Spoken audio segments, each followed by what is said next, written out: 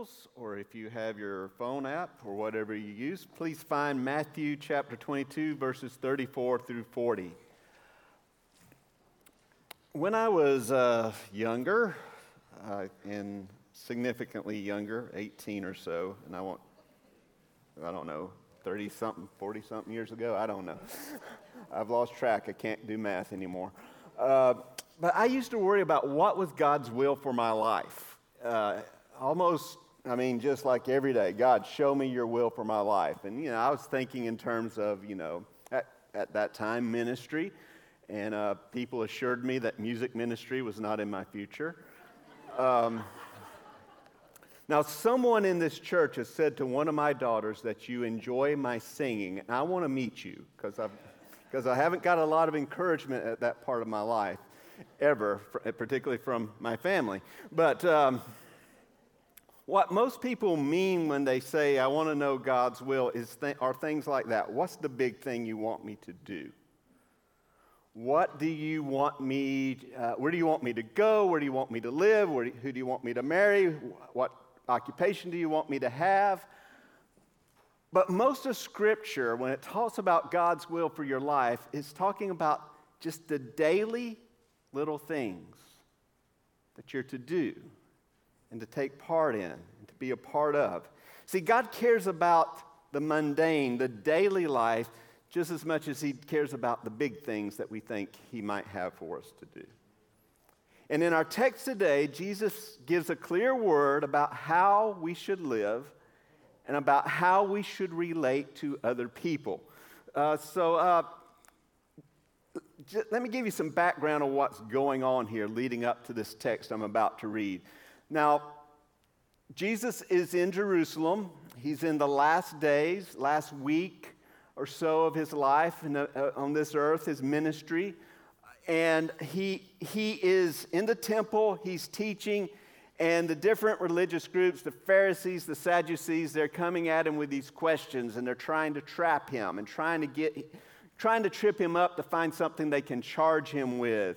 And the Pharisees have been sending their students. They call them over to the corner. Go ask him this. Ask him about taxes. That'll get people mad. No one likes to pay taxes. Go get him. And they'd go and they'd ask the question, and Jesus would shoot it down. Then they would go back, and they'd go back and forth. Eventually, the Sadducees came and asked a question about a woman who was married and got married many times, and who would be her husband in the resurrection. It was sort of a ridiculous question because they didn't believe in a resurrection. So they were just trying to make fun of the concept, and Jesus shoots them down real easily. And then the Pharisees are like, hey, he just told off the people we don't like. Let's ask him another question. So they ask him a question about what is the greatest command. And that was an issue that they debated quite often. It was something they asked, what's the greatest command in God's law? What's the most important thing we can be about? What is God's will? Was their question. So they asked him in verses 34 through 40. But when the Pharisees heard that he had silenced the Sadducees, they gathered together. And one of them, a lawyer, asked him a question to test him. Teacher, which is the great commandment in the law? And he said to him, you shall love the Lord your God with all your heart and with all your soul and with all your mind. This is the great and first commandment. And the second is like it, you shall love your neighbor as yourself. On these two commandments depend all the law and the prophets. Now, this was a question that had evidently been asked more than once of Jesus. We find in Luke that there was a lawyer who asked the same question, and Jesus answered, and then he gave the parable of the Good Samaritan. We find here this group of Pharisees asking him this question, and apparently they came with some mixed motives. One came to test him to see where he stood and if Jesus was okay on this issue. There's evidently another one in the crowd who's very much interested and had a genuine interest. Like, what's he going to say? I want to know. And then when Jesus answered, he said, good answer, and got all excited about it. But, when we think about this, it's like, okay, just two commands I have to live up to. Love God, love others. Simple enough. Until you meet others. Then it gets a bit harder. We live today, and there's an issue I have to address, because sometimes people look at this text and they talk about, implied in here is self-love. Self-love's very important. But self-love is a problem and feature in our culture. It's not a virtue in the sense of the way we practice it. Now, let me explain what I mean before you grab pitchforks or anything like that. Self-love in our culture has become the highest good. In some ways, it's an understandable reaction to some things. Our young people are bombarded more than ever with, their image has to be a certain way, and they have to look a certain way, and they have to be a certain way, or else they're unacceptable. So we respond by trying to help them have better esteem, and there's nothing wrong with that. But there is an extreme out there that things have been carried to. A few weeks ago, there was a opinion piece in the New York Times, and I only read the opinion page of the New York Times when my blood pressure's low, but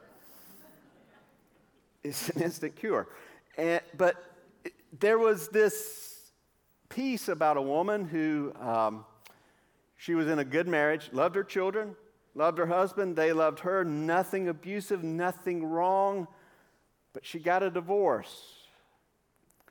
And the reason was self-love. She had to do something to make herself happier. And she talked about the virtue of radical self-love, where my happiness is the most important thing I can pursue. And if others that I may love get hurt as I pursue it, so be it.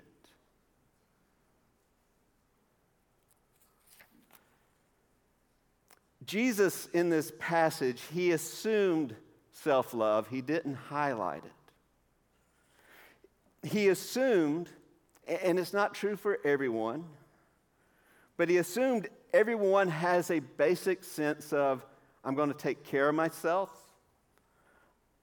I'm going to eat. I'm going to clothe. I'm going to bathe. Doesn't fit all children. But, I'm going to do these things to take care of myself. I have a certain amount of self-interest. That's just natural to being a human being. Biblically, self-love, our care for ourselves and our preservation of ourselves flows out of two truths. One is God created us, and we are created in His image. And because we bear His image, we should, to a certain extent, steward that image in us, take care of ourselves, live our lives in a healthy way. God loves us. He gave His Son for us, so we have some value to God. And our self-love, our self-esteem starts there in what God has done for us. And from that foundation, we're able to live God-honoring lives with self-respect and personal care that doesn't go overboard to this radical self-love.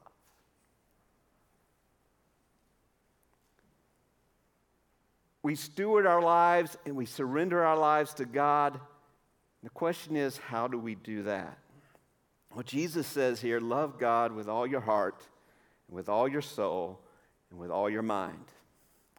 Jesus was quoting a passage that the Jews called the Shema. It's Deuteronomy 6, 4 through 9. You don't have to look there. But for the Jewish people, those verses were the foundational part of their covenant relationship with God. That there is one God, and I am to love Him with all my being. And they recited that passage from memory twice a day. So when Jesus quoted it, the Pharisees were like, yeah, I know that one. Now, some look at this and say, okay, all our heart, how do I do that? All our soul, what do I do there? All my mind, how do I do that? But Jesus isn't breaking down life into these little compartments. See, the Jewish concept of humanity was not that we are mind, soul, body, spirit and all that. They didn't divide us out that way. To them, being human was all that together. So when Jesus quoted this, he's saying, love God with everything you are, with every part of your being, with every aspect of your life. Love God. Now, loving God is key to other aspects of our relationship to Him. In John 14:15, Jesus said, if you love me, you will keep my commandments. So if we love God, we obey. We do what He says. There's no room to say, I love God. Yeah, I love God, but I don't care about anything else He has to say. I'm not in His Word. I'm not with His people. I love God, but I'm ignoring everything He has to do with my life. Love is not a warm, fuzzy feeling about God. It's not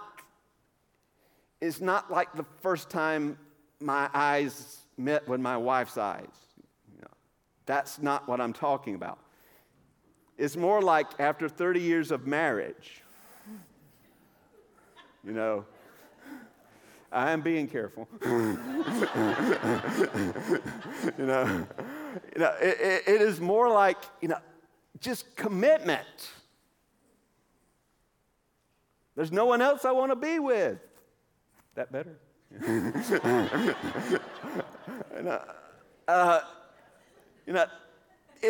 It's a life surrendered to God, a crucified life, where we put ourselves to death so that we might live for Him. That's the love He's talking about. And that's why radical self-love that says, I'm going to pursue my happiness first, has no place in a Christian's life. Because to love God means I must surrender my interest, my goals, what I want in life for what He wants.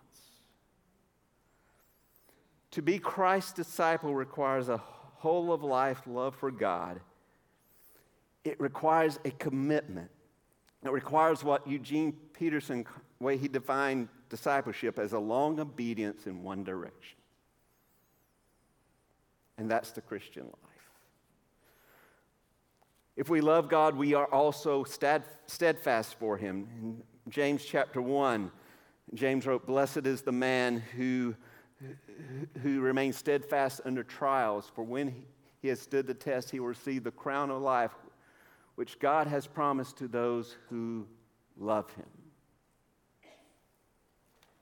See, to remain steadfast, to remain firm, to stand up, as so many of our brothers and sisters around the world do under intense persecution, requires love for God.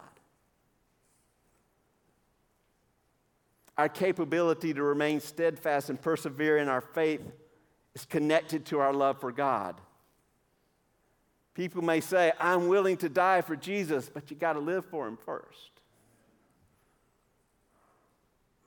Being a faithful follower of Christ will become more and more odd in today's culture.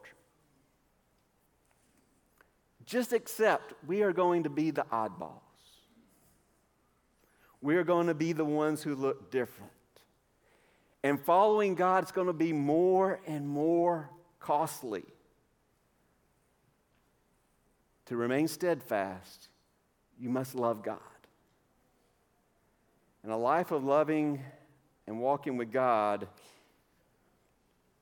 leads to a life of being in His presence. My goal in life, one of my goals in life, besides lose 2 or 3 more pounds, is when I go to heaven, when I'm in the presence of Christ, I want to have lived such a way now and walked with him in such a way now that when I'm there, I have a sense I've been there before.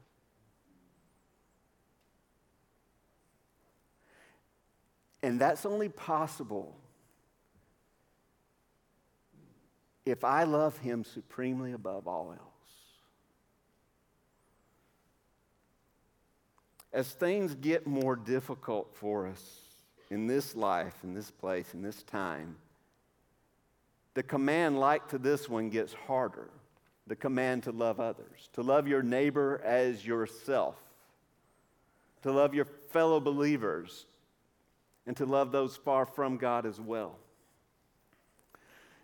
Now this doesn't come easy for me. If you have, perhaps you haven't noticed, but I'm not a people person. You know, I in second grade, sitting around the circle and the reading group and the teachers going around saying, "What do you want to be when you grow up? A teacher, a nurse, a doctor?" Got to me, "What do you want to be when you grow up? A hermit?"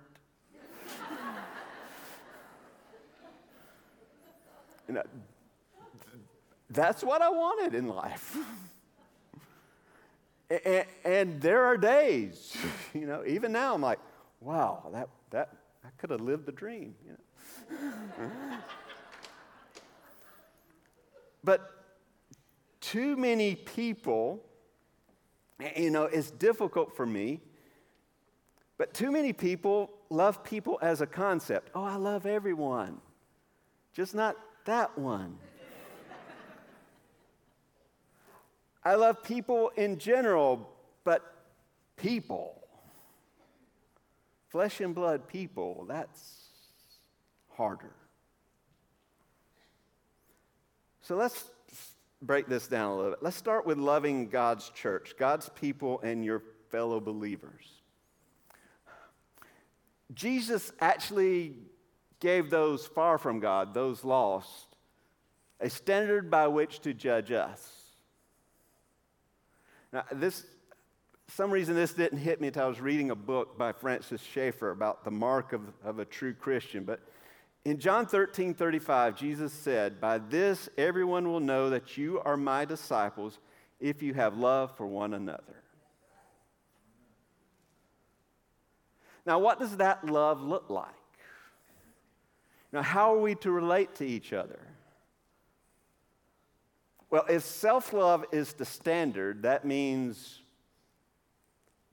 just as I try to take care of myself, I try to take care of you. Just as I try to, help myself be stronger, I try to help you be stronger. I serve you. I take an interest in your spiritual growth. We forgive each other when we hurt each other and when we disappoint each other.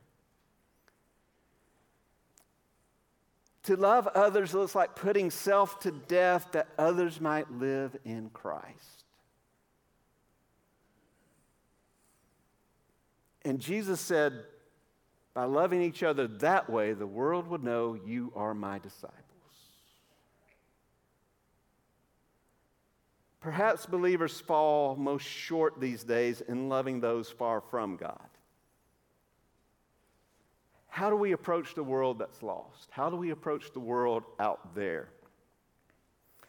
Now, I see there's two different camps for this. There's one over here that I'm going to call the burn commie sinner camp. Just burn everybody. You're all a bunch of socialist commies. Burn. And then the camp over here of, oh, there's no such thing as sin. You're all okay. Now, over here, there's just nothing that the world hears but anger.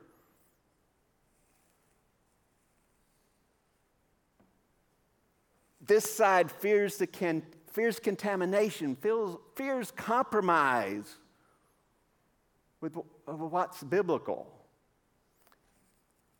And they're more Pharisee than they are Christ-like. Here's the danger. Those of us who are conservative Christians, and I'm not talking about politics at the moment. But we take the Bible seriously and take what it says seriously. We take the commands that are there seriously. We are the most in danger of becoming like Pharisees. And if you notice something in Scripture, Jesus never condemned those outside the religious system as much as he condemned those inside it, blocking people from coming in and knowing God. On this side, there's a lot of truth, but there's not a lot of love. Now, on the other side, there's a lot of love, but there's not a lot of truth. They're willing to lay aside the truth in order for everyone just to feel good, to be happy. They value acceptance by the world more than they value the truth of God's Word. So they try to reframe it and reinterpret it and make it flexible so they can say, I'm sure what God called sin,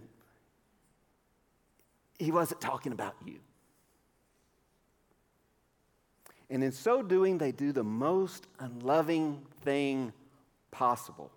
See, God is good and he is just. And when we obey his word and love him and forsake sin to follow him, we flourish. But if I don't think I have to forsake sin, then I just go through the motions. And if this is the message I'm getting, I think I can get away with it.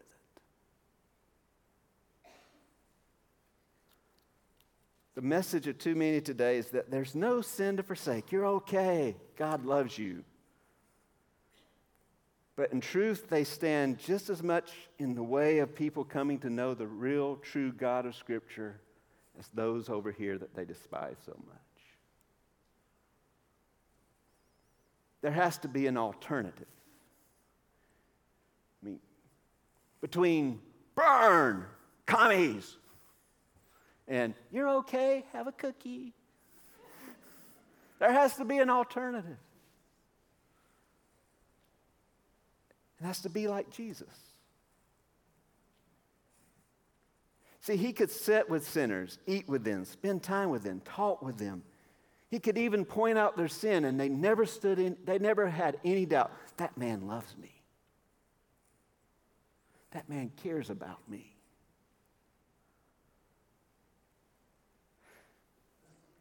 First Peter chapter 3, verse 15.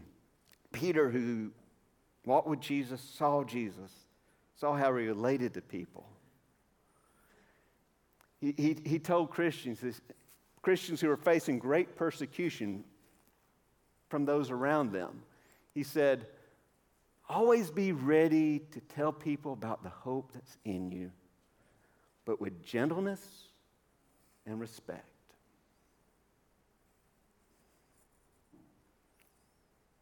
The only way we can be like Jesus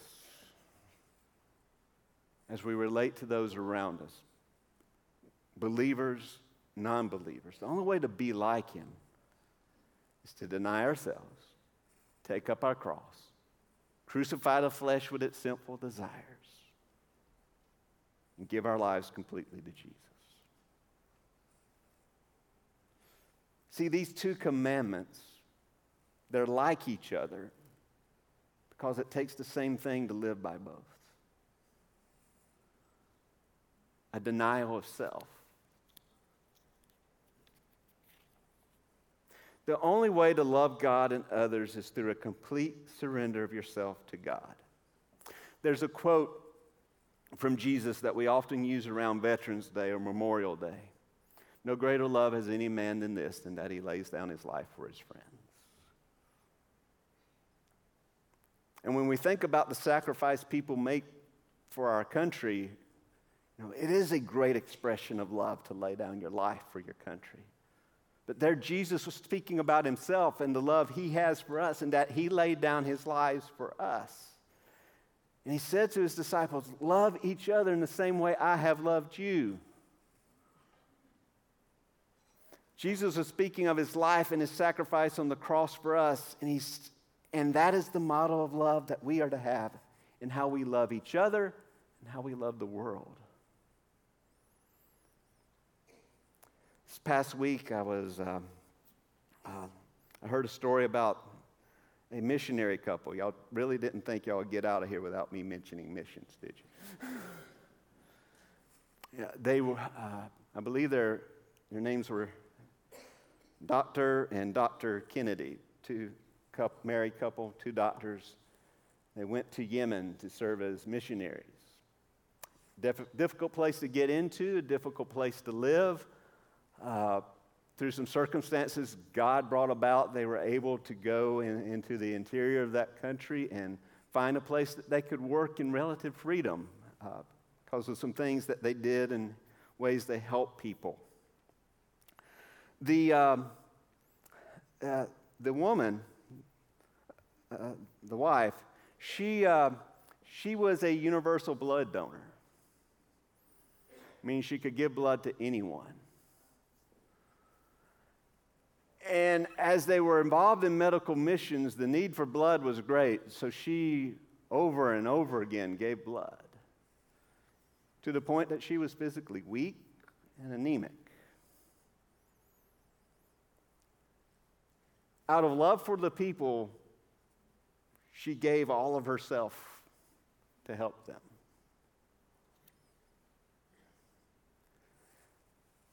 That's the model of love that we're to live by.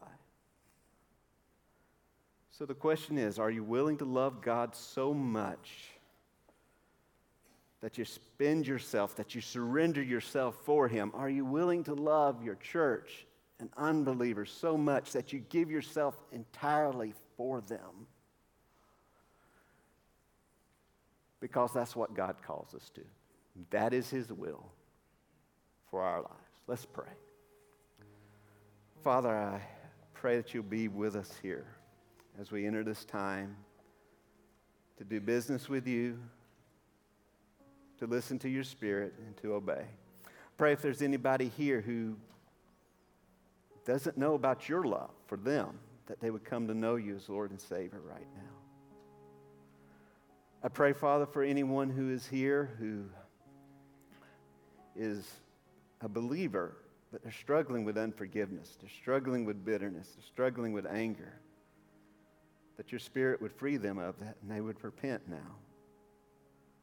I pray, Father, that we would accept that you have a call on our lives to care about this community, to care about Milton and Santa Rosa County, to give ourselves, to spend ourselves, that others here may know the love of Christ. And I ask this in Jesus' name. Amen. If you would stand, we'll have a moment of invitation.